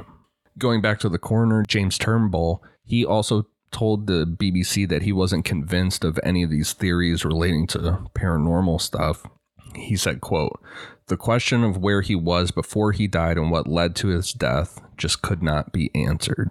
Yeah. So what's a plausible physical explanation for what happened? This one just makes absolutely no fucking I think sense. if there was one, we wouldn't be having this conversation right now. Like outside of, hoisting them up on a fucking crane and dropping them. Mm-hmm. Yeah. Like I try to picture it in my head. Like he's on this top 10-foot pile of coal. Yeah. His clothes are all fucked up and not put back on the right way. Like his suit jacket was back on, but not his shirt. Right. Improperly fastened. Right. And his hair's cut all fucked up. Like it's not a normal haircut. Right. It's all chopped up. He's got burns on him and a weird and cream. A salve, if you will. A gel-based paste ointment. With no coal on him at all. I don't know how you explain that. And the UFO that was seen a week later and was within a mile away. Yeah. Explain that, Mike. I don't know. Maybe Garth Brooks can write a song about it and explain it. I would like to say that this guy did call bullshit on his hypnosis experience and said, "Yeah, no, that was probably just a dream I had. That never actually happened to me." I don't know. That's odd. It is odd. I love the name though, Ziggy. Cool name. That was a badass nickname. Remember the Californication guy, Ziggy, who hung himself in the closet on the bathroom door, erotic asphyxiating himself. He was the producer for one of the shows. They were trying to get that movie made. Yeah, I forgot his name was Ziggy. You watched that one recently, didn't you? No, I just remember Ziggy. Oh, damn, I would not remember his name. Charlie goes to take a piss and he closes the door and he says, "Good episode." So we kind of briefly went over a bunch of the theories that people think of with portals, aliens, all that stuff. But the one that we wanted to focus on was the feral people or wild men. I figured we'd start this off with a quote from someone speaking about the Dennis Martin disappearance, which we talked about in the first Missing 411 episode. "I'm on the North Carolina side of the Great Smoky Mountains. Lived here my entire life. All of us here know what's in these woods and mountains. Since the 30s or 40s, there have been feral wild men living in these mountains. They are fast. They will snatch livestock and snatch children. The FBI knows. It's why they do not get involved. I've heard other stories that were some attempt to kill these feral wild men, but they still exist, even today. I'm not talking about some end of days extremists who took to the woods. I mean feral, completely wild men. They have their own language, living underground. We do not go into the woods at night. During the day, we make sure to stay on the trails. Sometimes you will smell it, that putrid smell. At night, you'll hear them hollering, supposed inbreds. The locals around here know what happened to Dennis Martin. He was snatched by one of the feral wild men. It's not uncommon for people to go missing here. They're normally found. But you'd also be surprised at the number of children that simply disappear. The FBI has covered it up for years. Where do you think the movie The Hills Have Eyes came from? It's true. I hear them from time to time, disturbing sounds. They live all up and down the mountains here, in national parks and forests. Holy shit. That scares the shit out of me, that kind of stuff. I've been to the Smoky Mountains lots of times. Yeah? Oh, yeah. I was down there last week. Just imagining those people, living in the forest, doing whatever. Well, imagine where it's like, you don't go in there at night. That'd be terrifying. How do you sleep at night? Don't you just imagine them busting through your door? And I wonder, like, didn't they clear out the people that lived in that area to make the national park, like in the 30s? Like, is it holdovers from families that lived there that didn't want to leave when they bought out their land and made them all leave? I don't know that much about that, but yeah, I wonder how much time alone out there would make you like a feral person. Mm-hmm. Like some of these stories or things imply that there's generations. Yeah. Right. Oh yeah, like for sure. On and on and on. Yeah. We discussed a couple weeks ago, I think, that soft white underbelly video of the West Virginia family. Yeah, so I forget what episode it was even on, but there was what was it called, Dave? The documentary on YouTube? It's the guy's video series is called Soft White Underbelly, and he rolls up on this backwoods family. Yeah. In West Virginia, is it? Yeah, West Virginia. Okay.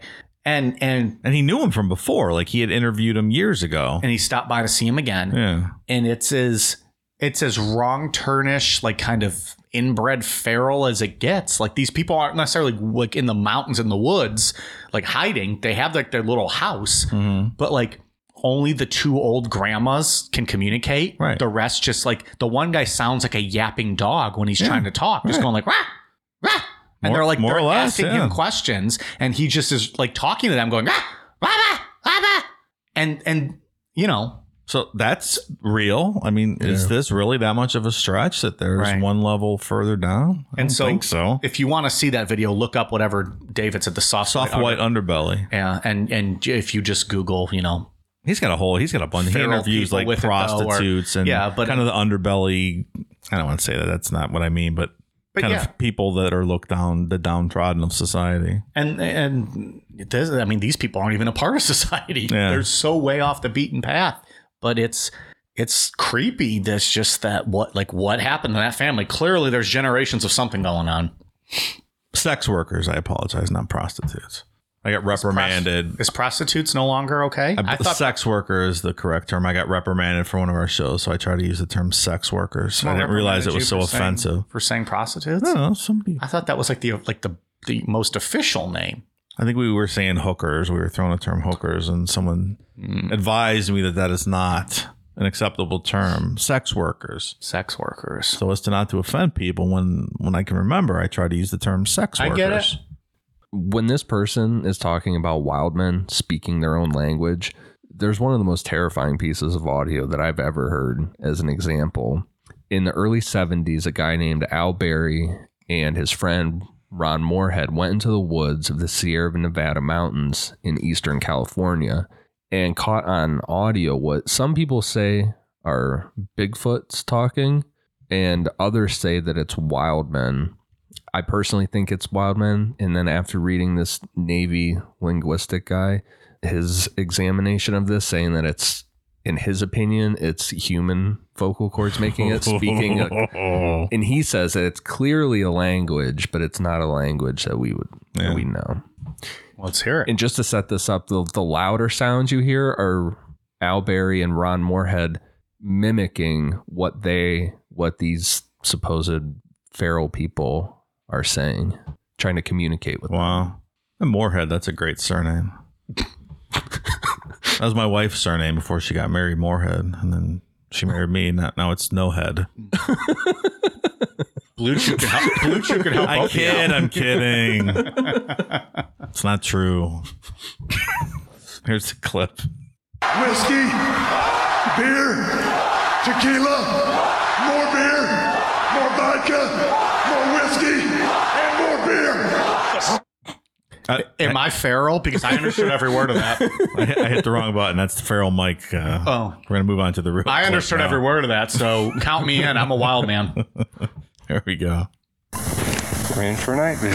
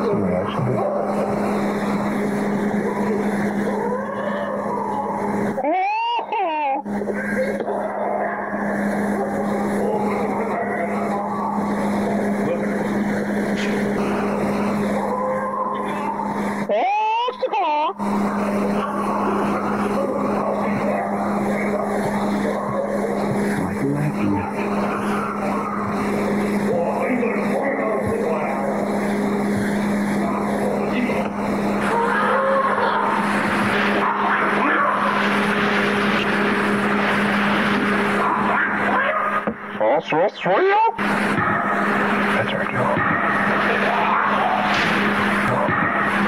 Now we know where we can look for tracks and all that for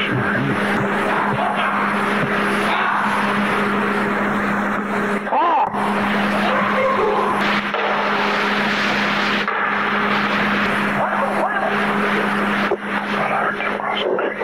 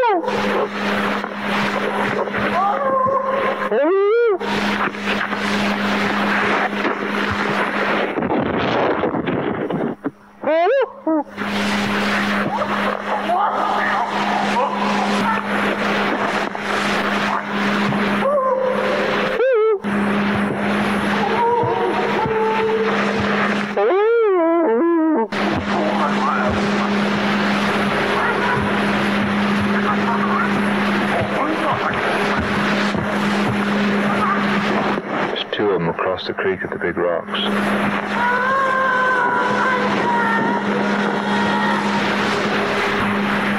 a hard act to follow. It sounds like he talks to us and they talk to each other. Yeah.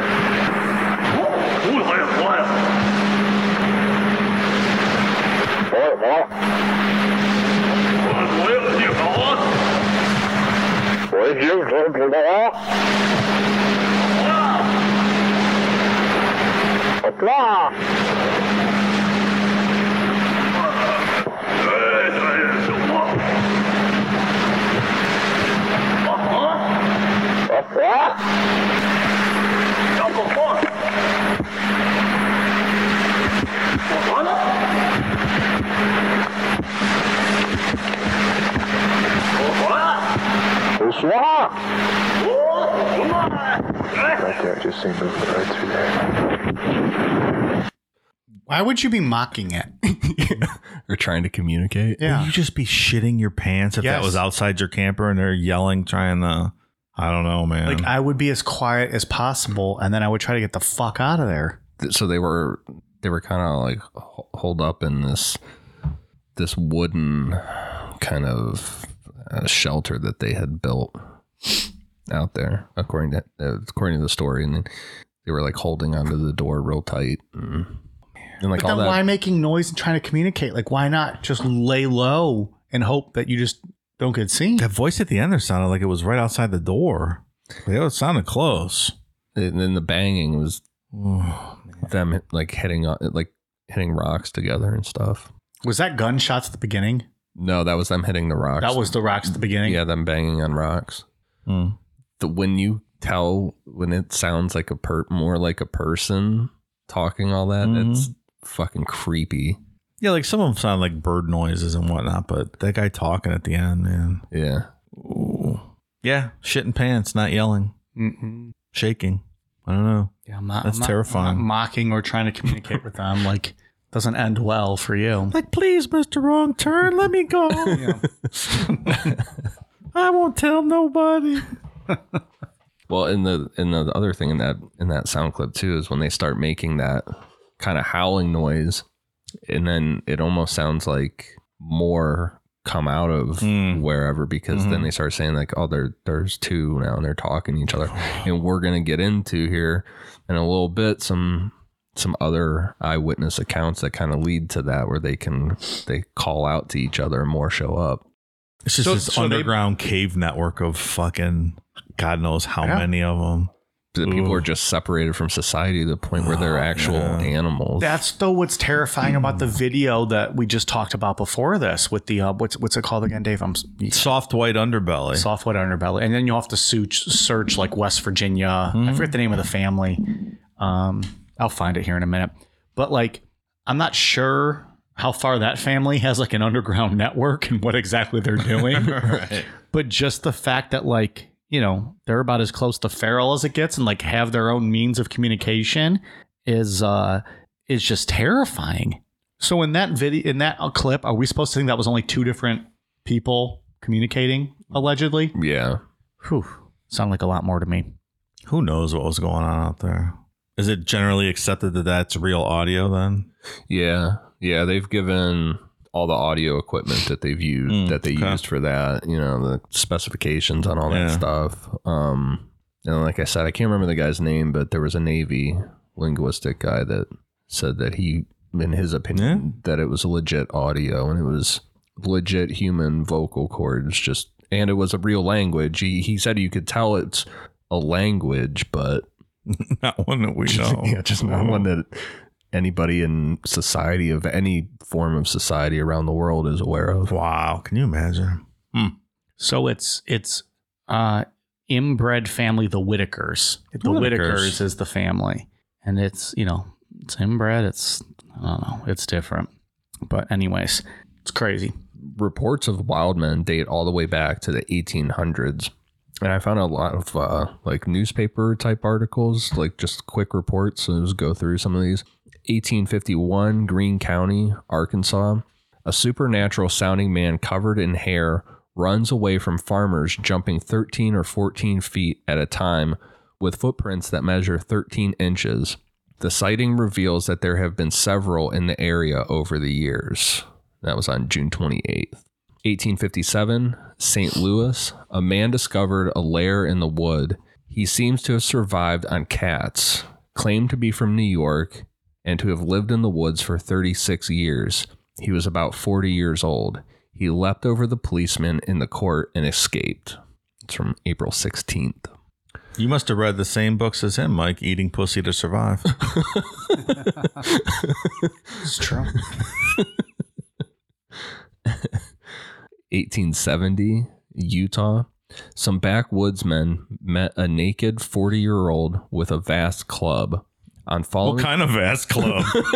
That was my talking about. Like, oh, Mike, that's Mike. He's got the vast club.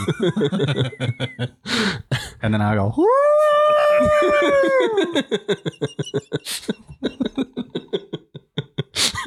never know where I'd show up. You never can tell. I'd be in the quad in the middle of campus and just hear, woo! Like, oh. He's calling for backup. Be on the lookout, everybody. Mike took his blue chew. And the thunder rolls. On following his trail, after one of their horses were killed, they came to a cave with a set of soldiers' buttons that led to the writer to think, quote, that he is a man lost from Freeman's command in 1846. That was from August 18th. Like an army deserter or something?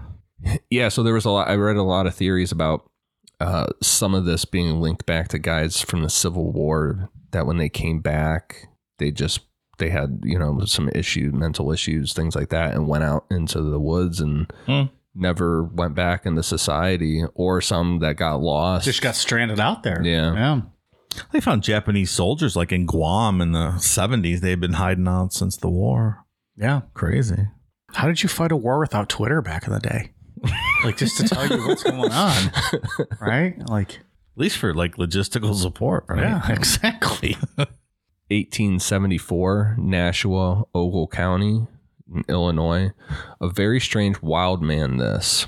He comes out at sunset with a pasteboard mask and a yellow and white uniform. He has long gray hair and sometimes walks on all fours like a bear. He can make extraordinary leaps. He stole a roll of carpet from the station master. So what the fuck? That's not a carpet thief, too. Picturing a feral person wearing whatever the fuck a pasteboard mask is. Just leaping 20 feet in the air. Walking on all fours. 1879, Hills Ferry. Some hunters saw a completely naked man twice in the woods. On the second occasion, he was banging stones together. There you go. September 19th. Same family. Yeah. Stone bangers. Stones.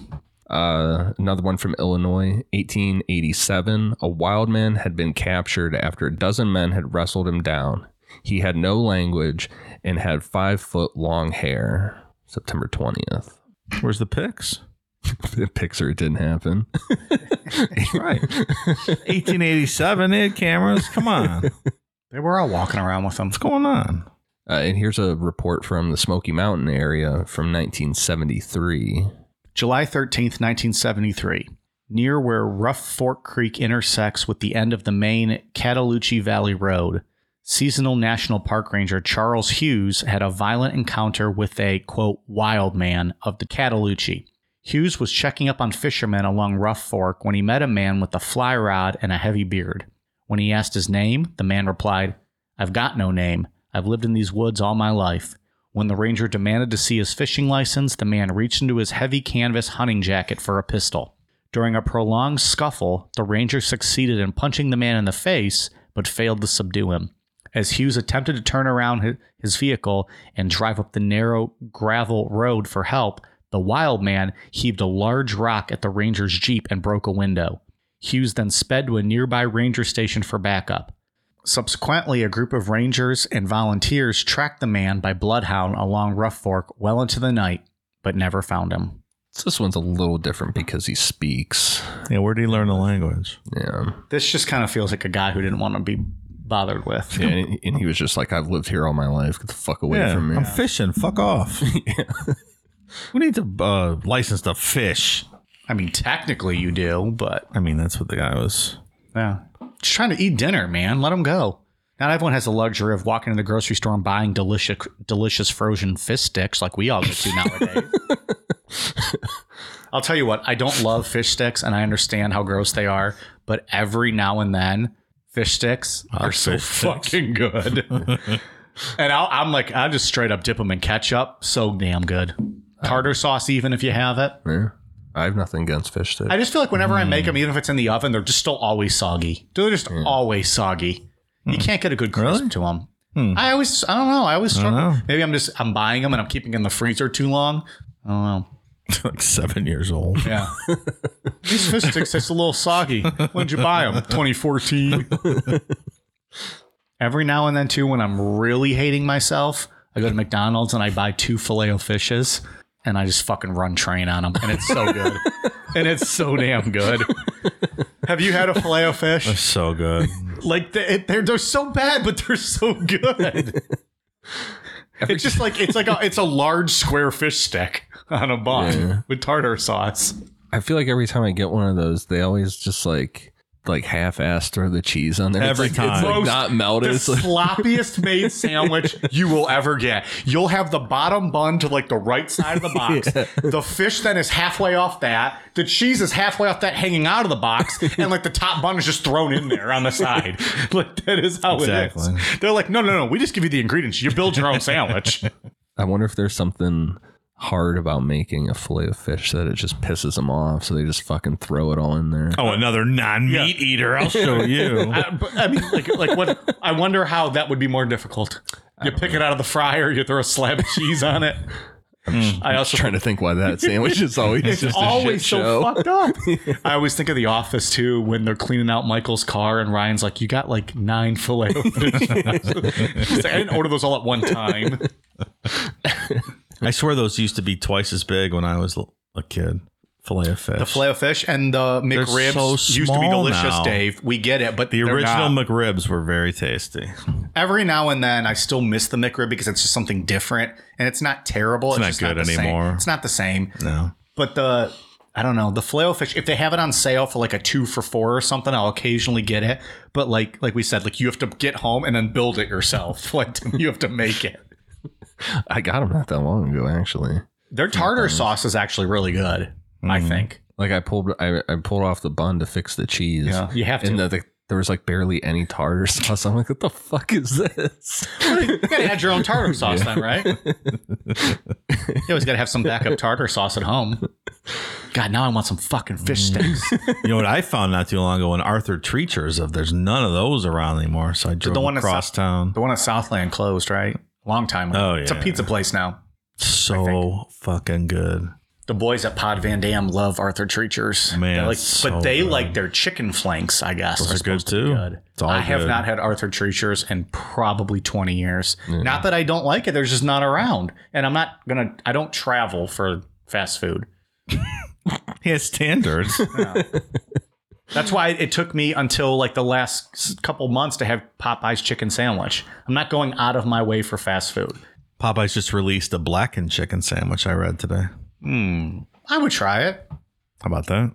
The problem is they're so few and far between Popeyes that when you go, the line is so fucking long. It's ridiculous. So the last one we're going to get to is the story of Mike Woolley from December of 1981. We talked about his story briefly on our first episode, but I wanted to go into more detail because I think it was just like we loosely brought up feral people or wild men. I was like, oh yeah, I read this story online, and we didn't go into much detail. Mike Woolley arrived at his deer stand located on an old logging road in an area of Louisiana that he had hunted frequently, and parked his vehicle halfway down the road, walked to his tree stand, climbed into it, and waited for deer. After a while, the sound of an animal running through the brush caught his attention. The sound had been a small doe which ran directly toward his stand and hid beneath it. Woolley initially thought that the doe had been chased by a larger potential mate, and he sat back and waited for a buck to follow. Instead of a buck, a large man covered in short hair appeared and headed straight for the doe. The man approached to just a short distance of 20 yards before it stopped and became aware of Woolley's presence. The man looked up at him and his face turned angry. So, quote, "As far as a Bigfoot, I thought that was something that only existed out in California. I thought that was something somebody made up to make money off of." He thought Bigfoots were only in California. Woolley watched the man for several moments. Eventually, he raised his hunting rifle and looked at the man's face through the scope. He said, quote, "The face was too human, the eyelashes, the teeth, the jaw structure, the forehead. The face was light brown, like it had a dark suntan, but I couldn't pull the trigger because something told me this ain't right. It's not the right thing to do." The man growled at Woolley in a way that reminded him of a lion's roar, to which a loud whistle came from someplace up the ridge as like in a response to this roar.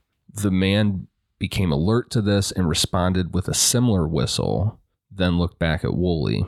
Mike Woolley jumped out of the tree stand and started running up the road, attempting to get back into his truck. He looked back and the man was now running after him.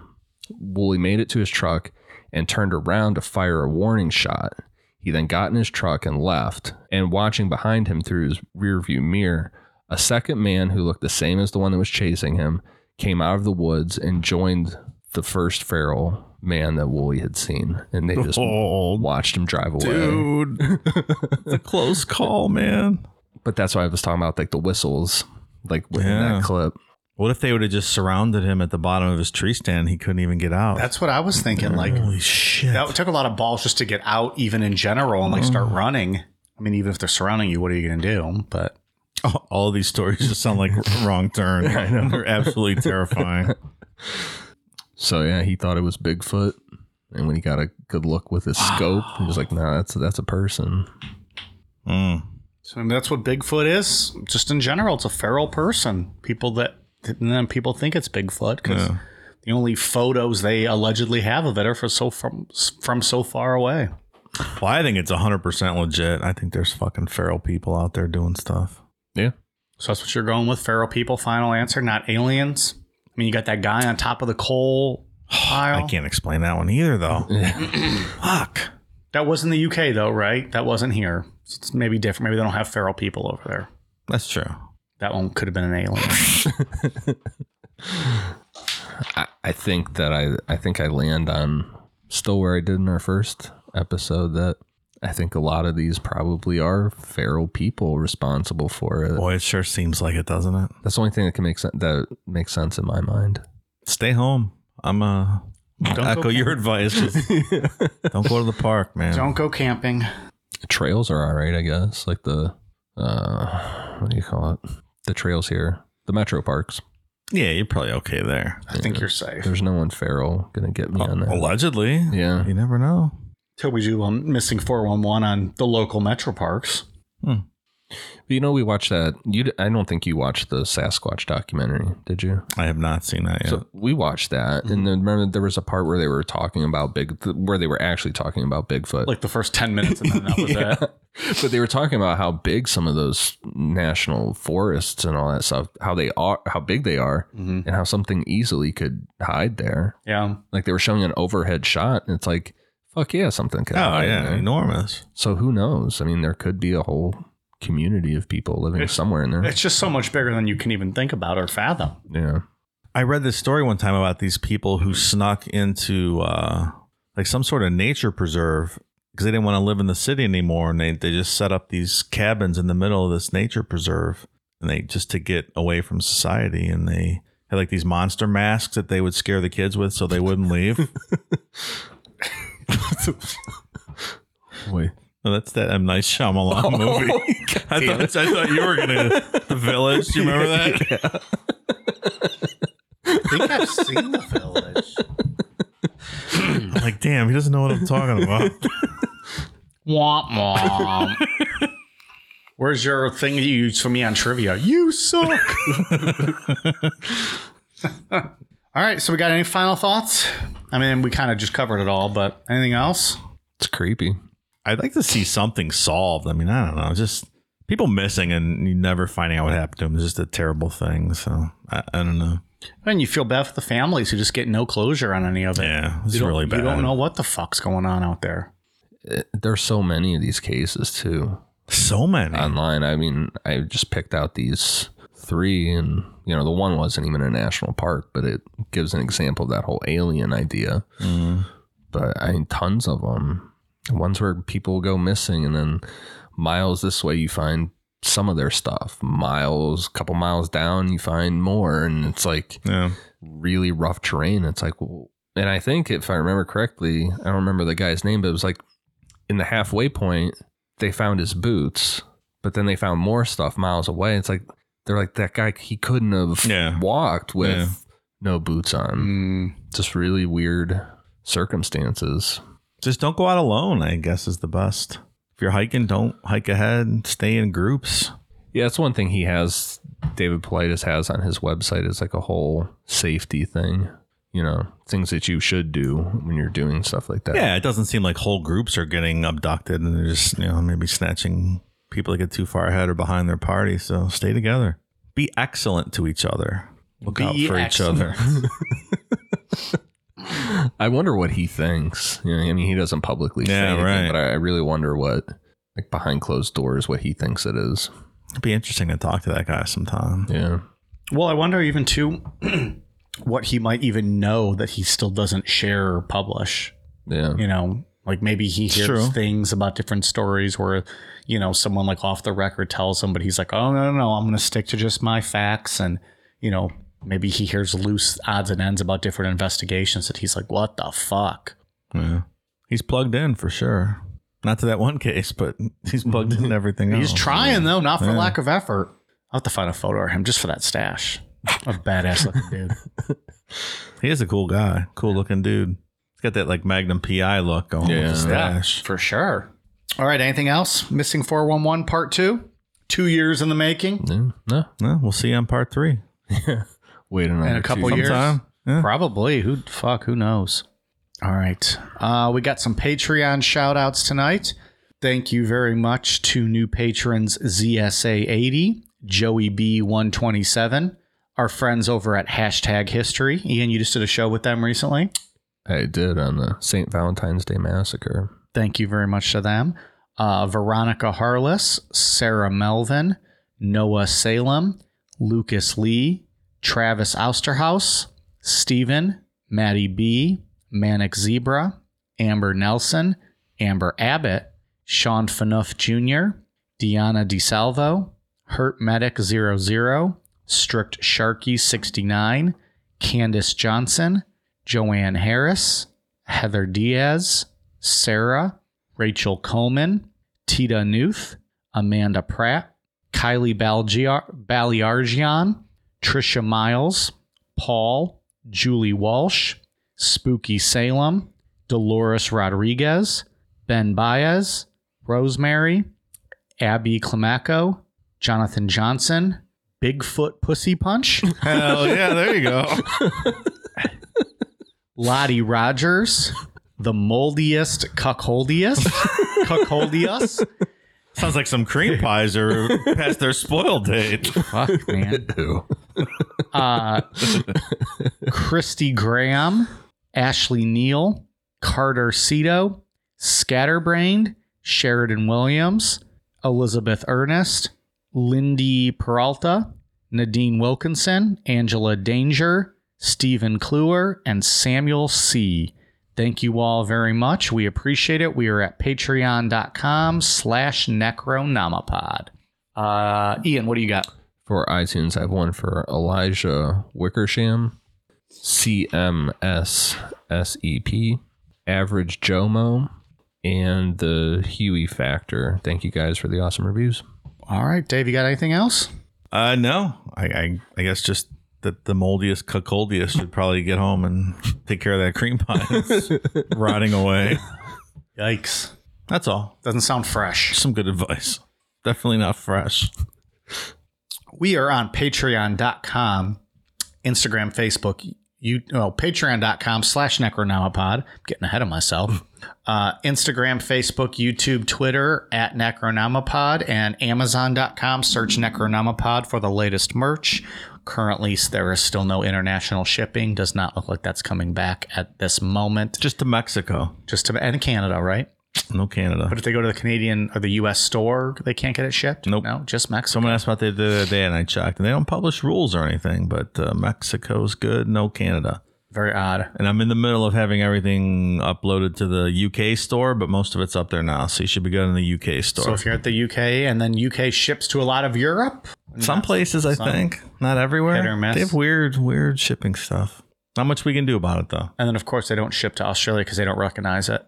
United States store ships to Australia, but it's very, very expensive. Oh, well, there you go. If you're from Australia and you want something, well, it's going to be a little bit pricier. Yeah. How much you can do. Any hoodles.